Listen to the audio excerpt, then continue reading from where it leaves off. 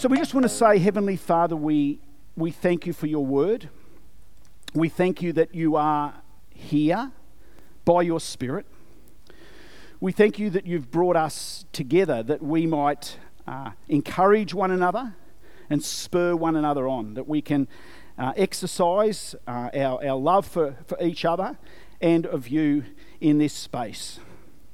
And so, Heavenly Father, we pray that as we spend a moment just reading, listening, reflecting and praying, that you would do a work in each one of us. And we pray this in Jesus' name. Amen. Amen.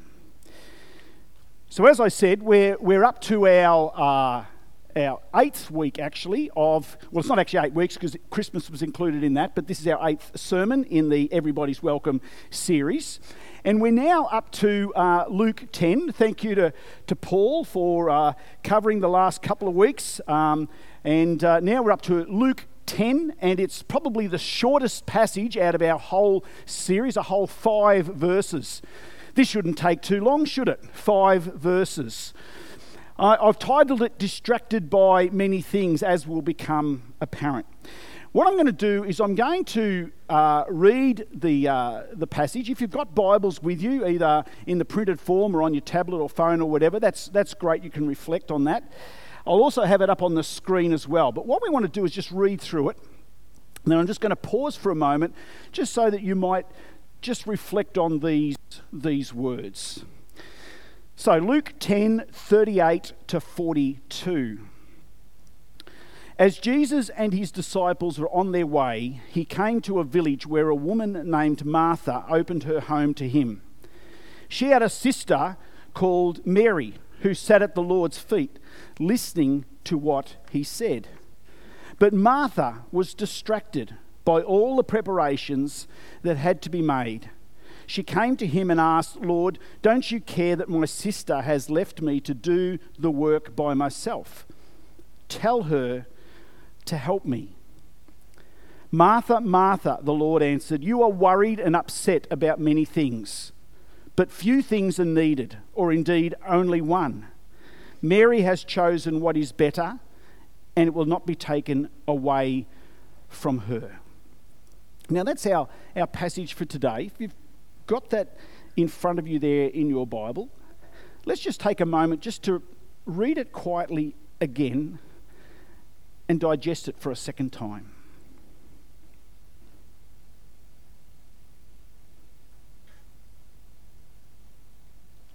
It's a fascinating passage, and we find it in the other Gospels as well. So this is not just unique to the Gospel of Luke. What is it that God wants to show us today? Now, you know, there's 2 kinds of people in the world. You knew that, didn't you? 2 kinds of people in the world. There are those who believe that there are 2 kinds of people in the world, and those that don't. If only people were so simple that we could divide them into 2 groups of people. But we know that people are complex beings, aren't we? And it's not easy to be able to separate us into 2 camps. But we can see here in this particular passage that there are 2 particular personalities that are coming to the fore here. Now, we are so diverse and so complex, and I am sure that as you're reading this passage, you may identify with Martha, or you may identify with Mary, or you may see in your life that there's a mix of both Martha and Mary. Mary, the contemplative person. The person who would find nothing better than just to sit at the feet of Jesus and just listen and soak it all in. And then there's Martha, the person full of activity, who likes to see and get things done. Now, the danger in this passage is that we look at it and go, who's right and who's wrong? Who's better, who's worse, who's more mature, who's less? In many respects, as we'll find out, that's the wrong question to ask. And the problem is, as I was studying leading up to this sermon, realised that there's been so much misinterpretation and so many different applications that have been drawn from this particular story over the last 2,000 years. And I was reading in commentaries that for many, that they saw this particular passage and interpreted that it's more important to contemplate than to do. And so way back 1,500 years ago in the Middle Ages, they go, we need to set up monasteries because we need to set up places where people can just spend their whole time contemplating, because that is what's more important as we read this passage. So there were these monasteries set up all over the place and monks doing monk things, contemplating, sitting, listening and reflecting, believing that it was more important than working. Now, as a matter of fact, a few hundred years ago when Martin Luther, about the Protestant Reformation, he challenged a lot of this and he closed down a lot of the monasteries and developed the doctrine of honouring God in work. So he flipped it the other way, realising that was too much of an emphasis in one area. Others have interpreted this story by gender, and they've looked at it and they're going, here's either keeping women as passive, just sitting there not doing anything, or others have flipped it the other way and go, here's Mary, who would have been sitting with other men, alongside men, as disciples, using it either way to develop their particular agenda, marginalising women or including women as they sit at the feet of Jesus. So this story has been misinterpreted and misapplied and abused over so many years. So we've got to be really careful about how we look at this and not try to use our own agenda. But there's 3 observations that I want to draw from this particular passage. And they're 3 words that I'm going to be using, and hopefully as we reflect on these, it'll help us to get a healthy perspective of this particular story. The first word is this: hospitality. You weren't thinking about that one, were you? Hospitality. Let's have a look at verse 38. Right at the very beginning of this particular story, we read that Jesus came to a village where a woman named Martha opened her home to him. So Martha shows hospitality, and to many respects this is the frame of the story, isn't it? The frame of the story is 2 women, sisters, opening up their home for Jesus to eat and to stay for a moment. And hospitality was an incredibly important norm of those times. Now, I would like to think that hospitality is an important part of our times. I think for a lot of us, we like to invite people into our homes and we like to show hospitality. But as I think we'll allude to here in this, it was even more important back in those days. And so hospitality became an important part of the early church.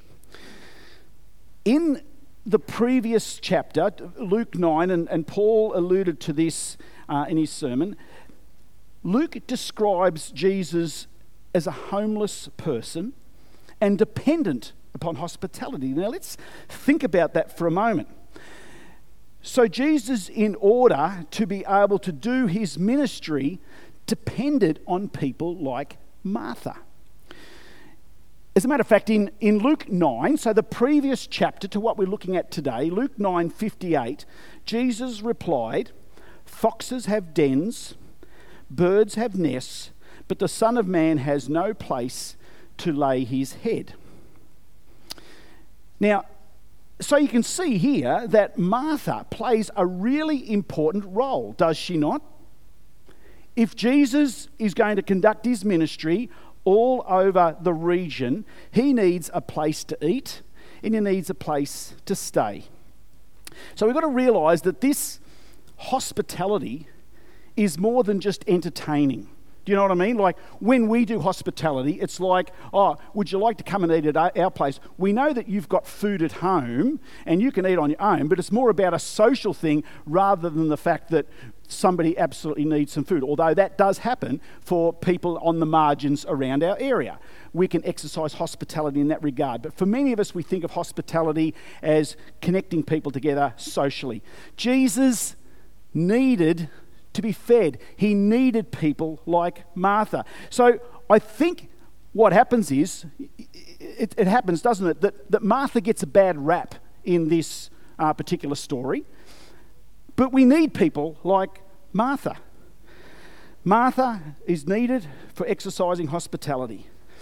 But the issue in the story is a subtle difference than just exercising hospitality. Martha notices that Mary is not helping. Would that annoy you? That you're, working hard in the kitchen, working hard, doing all sorts of things, and there's people who are off just enjoying themselves. That would get on your goat a bit, wouldn't it? What would you do about it? Now, this brings me to the second part. This is where I think we get to the heart of the passage. Mary, if you notice in this passage, Martha doesn't ask Mary to help, but she asks Jesus to act on her behalf. And it brings us to our second word. First word was hospitality. The second word, I've used triangles. Now, I'm not talking about, 3 equal sides where the angles all equal 180. I'm not talking about that. I'm talking about a social construct. And it's basically, the proper term is called triangulation.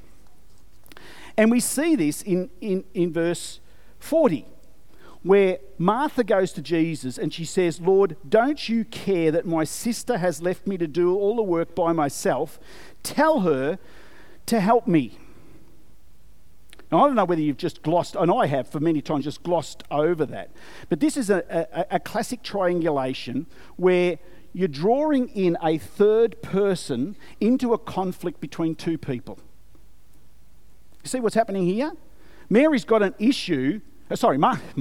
Martha's got an issue with Mary, and so Martha goes to a third person to say, I've got an issue with Mary, can you help sort that out? That happens everywhere in so many situations, and I'll tell you right now, a lot of the time it happens and you're not even aware of it.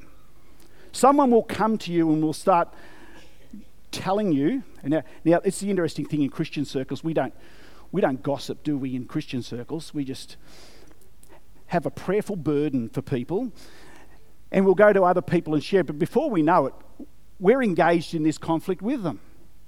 It's a bit like if I go over to Rhonda and I go, Paul Whiting, don't you?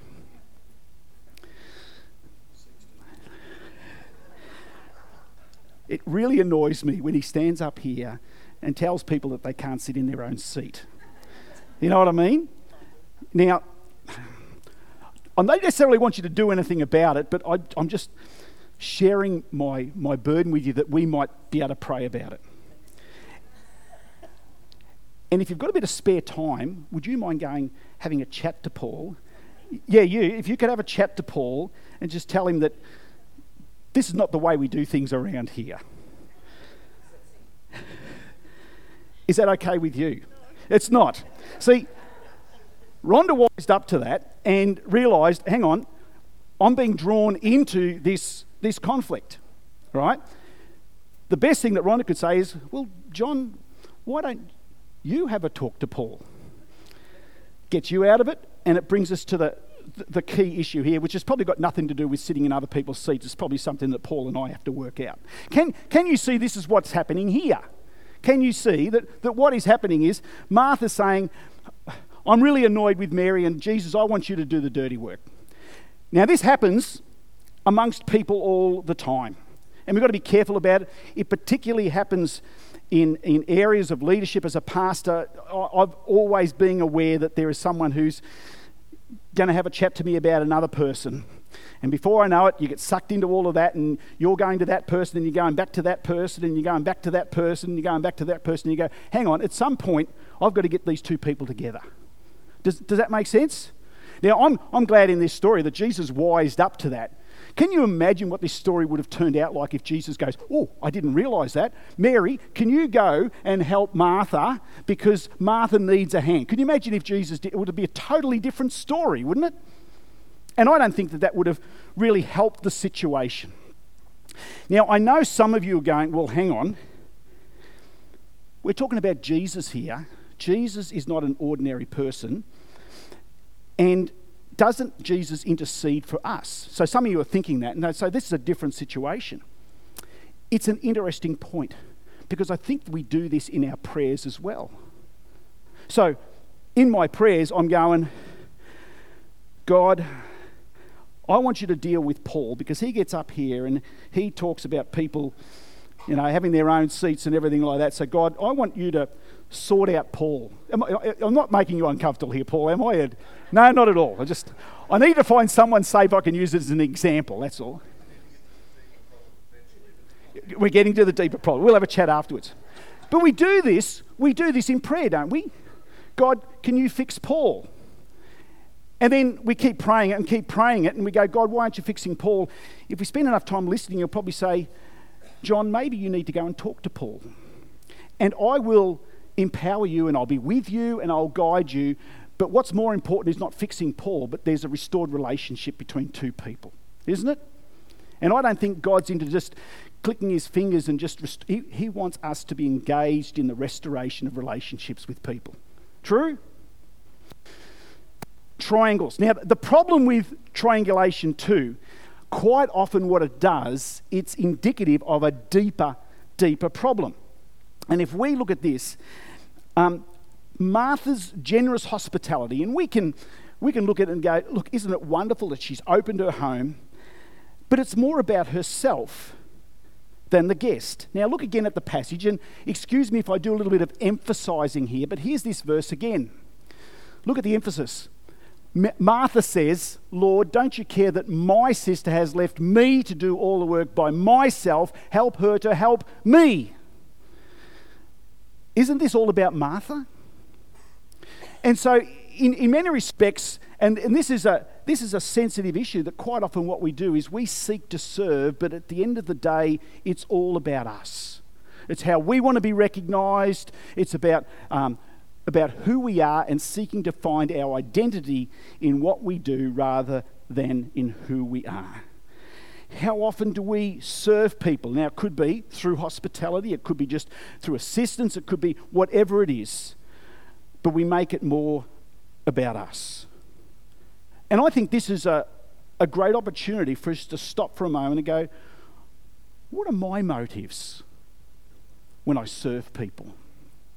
When I open my home, I'm not saying we shouldn't open our home, and I think to a certain extent as we grow in maturity, when we're young in the faith, quite often these are the sort of the rugged edges in which God's trying to sort of knock us around a bit in order to be able to help us to be less about ourselves and more about others and Him.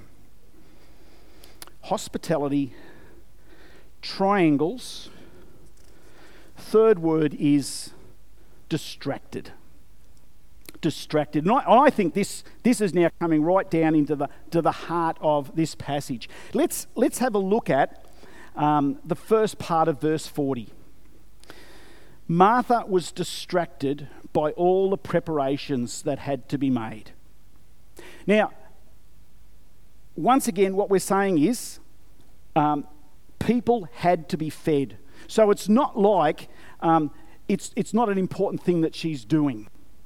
But it's saying here that she was distracted. Actually, one other commentator wrote it and said it like this. This is James A. Wallace on Feasting on the Word. He says, Jesus is not going after busy Martha, but worried and distracted Martha. Let me say it again. Jesus is not going after busy Martha, but worried and distracted Martha. I think this says something into this passage. Because here's the thing. So often, we get negative about Martha because she's busy doing instead of just sitting. But at another time, Jesus might have commended Martha's efforts. The effort is not the issue. Now, last week, we looked at a passage, the passage immediately prior to this passage, which is the parable of the Good Samaritan. Remember, a lawyer or a person in law came to Jesus and talked about how he could have eternal life, and he talked about loving your neighbour, and he asked, who is my neighbour? And then Jesus proceeded to tell this story, the parable of the Good Samaritan. And right at the very end of this parable, he says this, Luke 10:37. Go and do likewise. In other words, be active participants in other people's lives. This is the verse immediately before this story. So get the significance of that, immediately before that. So Jesus is not saying it's wrong to be busy or it's wrong to do things. He actually says, get your hands dirty by serving other people. Can you see what's happening there? So let's not get negative on Martha because she was busy and got her hands dirty. Jesus told the lawyer to get busy and helping others, not just to sit and listen. We live in a busy and distracted world. Now, 2,000 years ago, you could get busy and get distracted. What about in the 21st century? How distracted can we get? How busy? How bombarded can we be? And we're bombarded on so many levels, not just outside of our home, but inside our home. We've got all sorts of devices that remind us of everything that's going on in the world, within our community, and within our relationships that feel like we have to respond to it straight away. How much information we get bombarded with every day. It's like drinking water from a fire hose. Don't you think? Many think multitasking is a virtue. I'm no good at multitasking, and there are some people who are far better at it than me. But any time we're multitasking, it basically means that we're dividing our attention in a couple of different places. Driving and texting, well, you wouldn't do that, would you? Driving and talking, update your Facebook while you're checking out on the 24/7 news feed, and you're cooking the dinner while you're watching this or listening to that, or on the phone doing this and doing that. Some people are fantastic at being able to do all of that, but whenever you're doing multiple things, it means you're being distracted from the main thing. Now, I'm not saying that doing multiple things at once is wrong, but it does become an issue when we're trying to nurture our relationship with Jesus. And this is the core thing that I want to be talking about today. Too often when we think about spending time with Jesus, it may be, while we're driving or while we're doing the homework or the housework or the chores or the mundane chores at home or whatever. Whenever we're doing more than one, we're being distracted. I've been in a restaurant when everybody is looking at their phone. You go, what's going on here? Where have we lost the opportunity to be able to be in one place at one time and just be in the here and now? We're all drowning in information. And when we do that, words become devalued, facts ignored or distorted. So we live in this distorted age. Now, at the end of the story, if we go down to the very end of verse 42, it's an interesting little thing that I think's been kind of twisted and turned a little bit, where Jesus says to Martha, he says, Mary has chosen what is better. Now, if you leave it at that, you'd look at that and you go, Okay, so there's two activities here. One is doing and the other is sitting. You know, one is busying yourself and the other is just sitting at the feet of Jesus. You've got to choose one or the other. I don't think that that is what Jesus is saying. So often we think that it's activity versus contemplation. And it would be easy to conclude that contemplation is better than activity. Yet the word better can be easily translated as good. And in this particular context, Jesus is saying what is good right now in this situation as he is in the home of Martha and Mary. What is good? Let's just sit back. It's not that Martha has chosen wrongly, because let's face it, at some point or other in that evening during that day, people needed to be fed. So it's not that there was something wrong there. The key is Jesus is with them.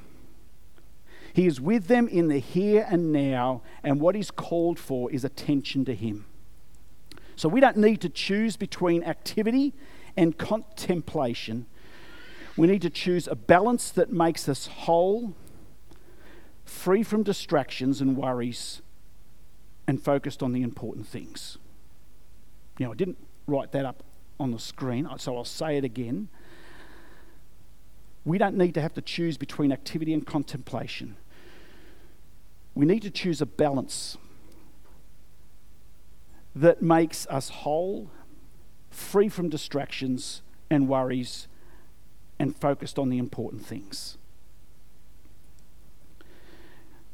So I want to bring this to a conclusion here with 3 observations from this passage. And the first observation is this: when we become distracted responders only to what is outside us, our souls wither from undernourishment and disconnection from God.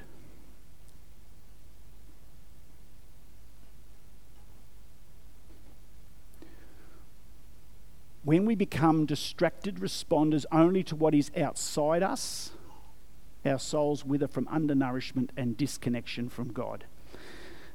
Now, the point I'm making is that there are going to be people who are going to have need, a bit like the story of the Good Samaritan. We're going to have to respond to people who are in need. We're going to have to respond to situations outside of ourselves. There's going to be, a crisis. There's going to be an urgent thing that needs to be addressed or whatever. We need to respond to that. Does that make sense? The problem is if we spend all of our life, because now my life might be a little bit different to you, but in my role, there's always going to be someone who's got an issue, a crisis, someone who's going to be followed up, someone who's going to have to be attended to here or sorted out here or this or that. And if you've got kids pulling you this way, pulling you that way. You've got your neighbours, you've got your parents, you've got your grandkids, whatever.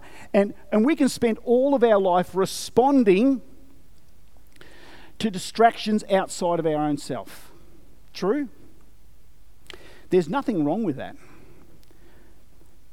But if we don't nurture our own relationship with God, I think what we can offer other people is not going to be as helpful. So we need to prioritise when we're going to nurture our connection with God. When are we going to sit at the feet of Jesus and just listen, meditate, read, wait? Because that, in that moment, is better, it's good. How do you develop your inner life? Are you trying to multitask that? Like I said, I've heard people who sort of say, my quiet time is, when I'm doing the housework or when I'm driving to work. Great, it's great that you can do that, but don't give God the leftovers.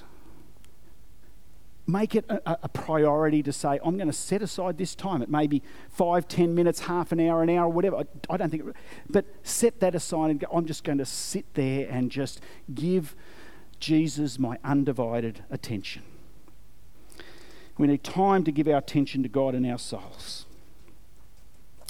Second observation is this: we can't worship when we are distracted. We can't worship when we're distracted by those things. It's tied into the first observation, I know. But I think I want to get to a core quite often of our distractions. And our distractions are not necessarily doing stuff, cooking the meals or doing work or anything. Quite often our distractions are our worries. We worry. And experts will tell you, you generally worry about two things. You either worry about the regrets from the past, or your worry is your anxiety about the future. 99% of worries, that'll be either that. You've regretted what's happened in the past and you go, oh, if only I had that time again, I would have done that differently. And, oh, look at a mess I made of myself. And I'm just, and you just get down on yourself, don't you? Or you go, oh, tomorrow's around the corner and this is going to happen and I'm getting all worried about what might happen tomorrow and this is going to happen and this is going to happen, and you get all worried about that. And so 99% of our worries are what's happened in the past. And the thing about what's happened in the past, the good thing is Jesus has already dealt with that. He's forgiven us, hasn't he? Isn't that what he's done? Yep. So even though we've made mistakes in the past, thank you, Lord, that you've forgiven me in all of that. Strengthen me and help me to move on to the future. And the thing about it is we don't have to be anxious about the future because we can trust him for the future, can't we? Forgiven for the past and trust him for the future. So in theory, and I know it sounds very theoretical because we all still worry, don't we? We just need to learn to go, I leave that with you from the past. Thank you for your forgiveness and I trust you for tomorrow. Because the only time we have is right now. The only place is right here. And this is the moment today. And I want to worship you. I want to spend time with you today without being distracted about the worries of the past or the future. And the third observation is this: we can only be sustained by the renewing power of the Holy Spirit.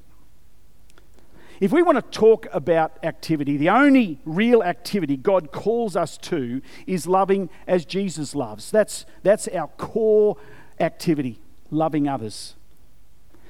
And that we can only be sustained by in him. And too often we are guilty of valuing busyness over focus, don't we? Churches get guilty of that. We want a busy church where everybody's doing this and doing that, and it's great when people are serving and running around here, there, and everywhere. And I enjoy people doing lots of activities, but the danger is if those activities take precedent over our own individual nourishment by Christ, which is not found in the midst of all of that busyness, let me tell you that. How do we grow from this story? I've talked about hospitality, the importance of hospitality. Let's not, diminish it at all. Triangulation, how easily it happens. And distractions. And so what I want to do now is I just want us to, in some ways, do a little bit of a practice of all of this. So whether it means you just close your Bibles, flip your phone over, just try to clear as much as possible. And we just want to come before God now. It's this Mary moment where we just sit at the feet of Jesus. And we're just going to sit and listen. Sit and wait. Just sit and worship.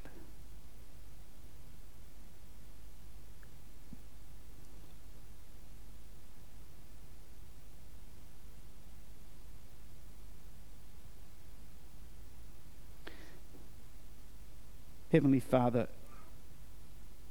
we thank you that you are here. And that we, like Mary, can sit at your feet.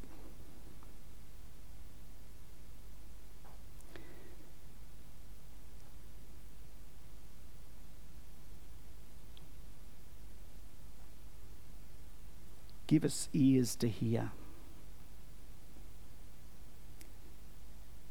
That small voice of yours that will speak into our lives. Help us to hear, to be encouraged and to be refreshed.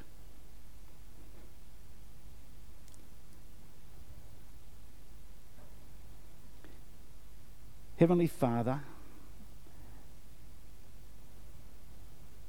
please forgive us for living a life where we've sought to make ourselves as busy as possible. And although the busyness may be good things, we've failed to just prioritise time with you and you alone.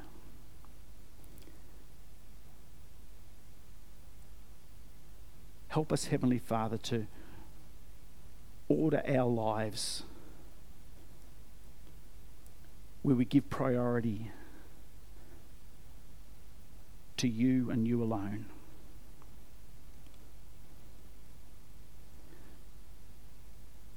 We thank you, Heavenly Father, for the gifts that you have given us, that we might serve others, that we can show hospitality, that we can care and encourage people. And may we do that for your glory, not for ourselves. But Heavenly Father, in all of the distractions and worries of our life,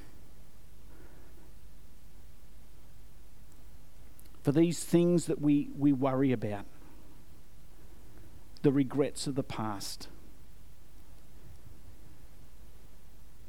we thank you for your forgiveness. We thank you for your grace. And we leave all of our past with you. And we thank you that you have dealt with that on the cross.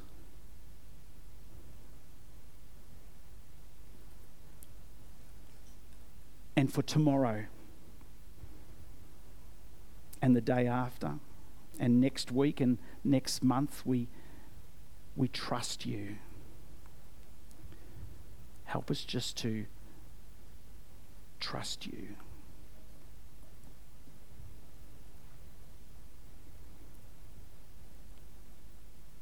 Heavenly Father, we thank you that you're not a distant God, that you are here, you are in our home. You fellowship with us. Help us to remember that and to give you the attention today, tomorrow, that you might nourish us and strengthen us. We thank you for this story that we've read today. Continue to teach us and remind us as we seek to live our lives for you. Help us, Heavenly Father, to prioritise time in our day where we spend time with you and you alone. Like Mary sitting at the feet of Jesus. Help us. And we pray this in Jesus' name.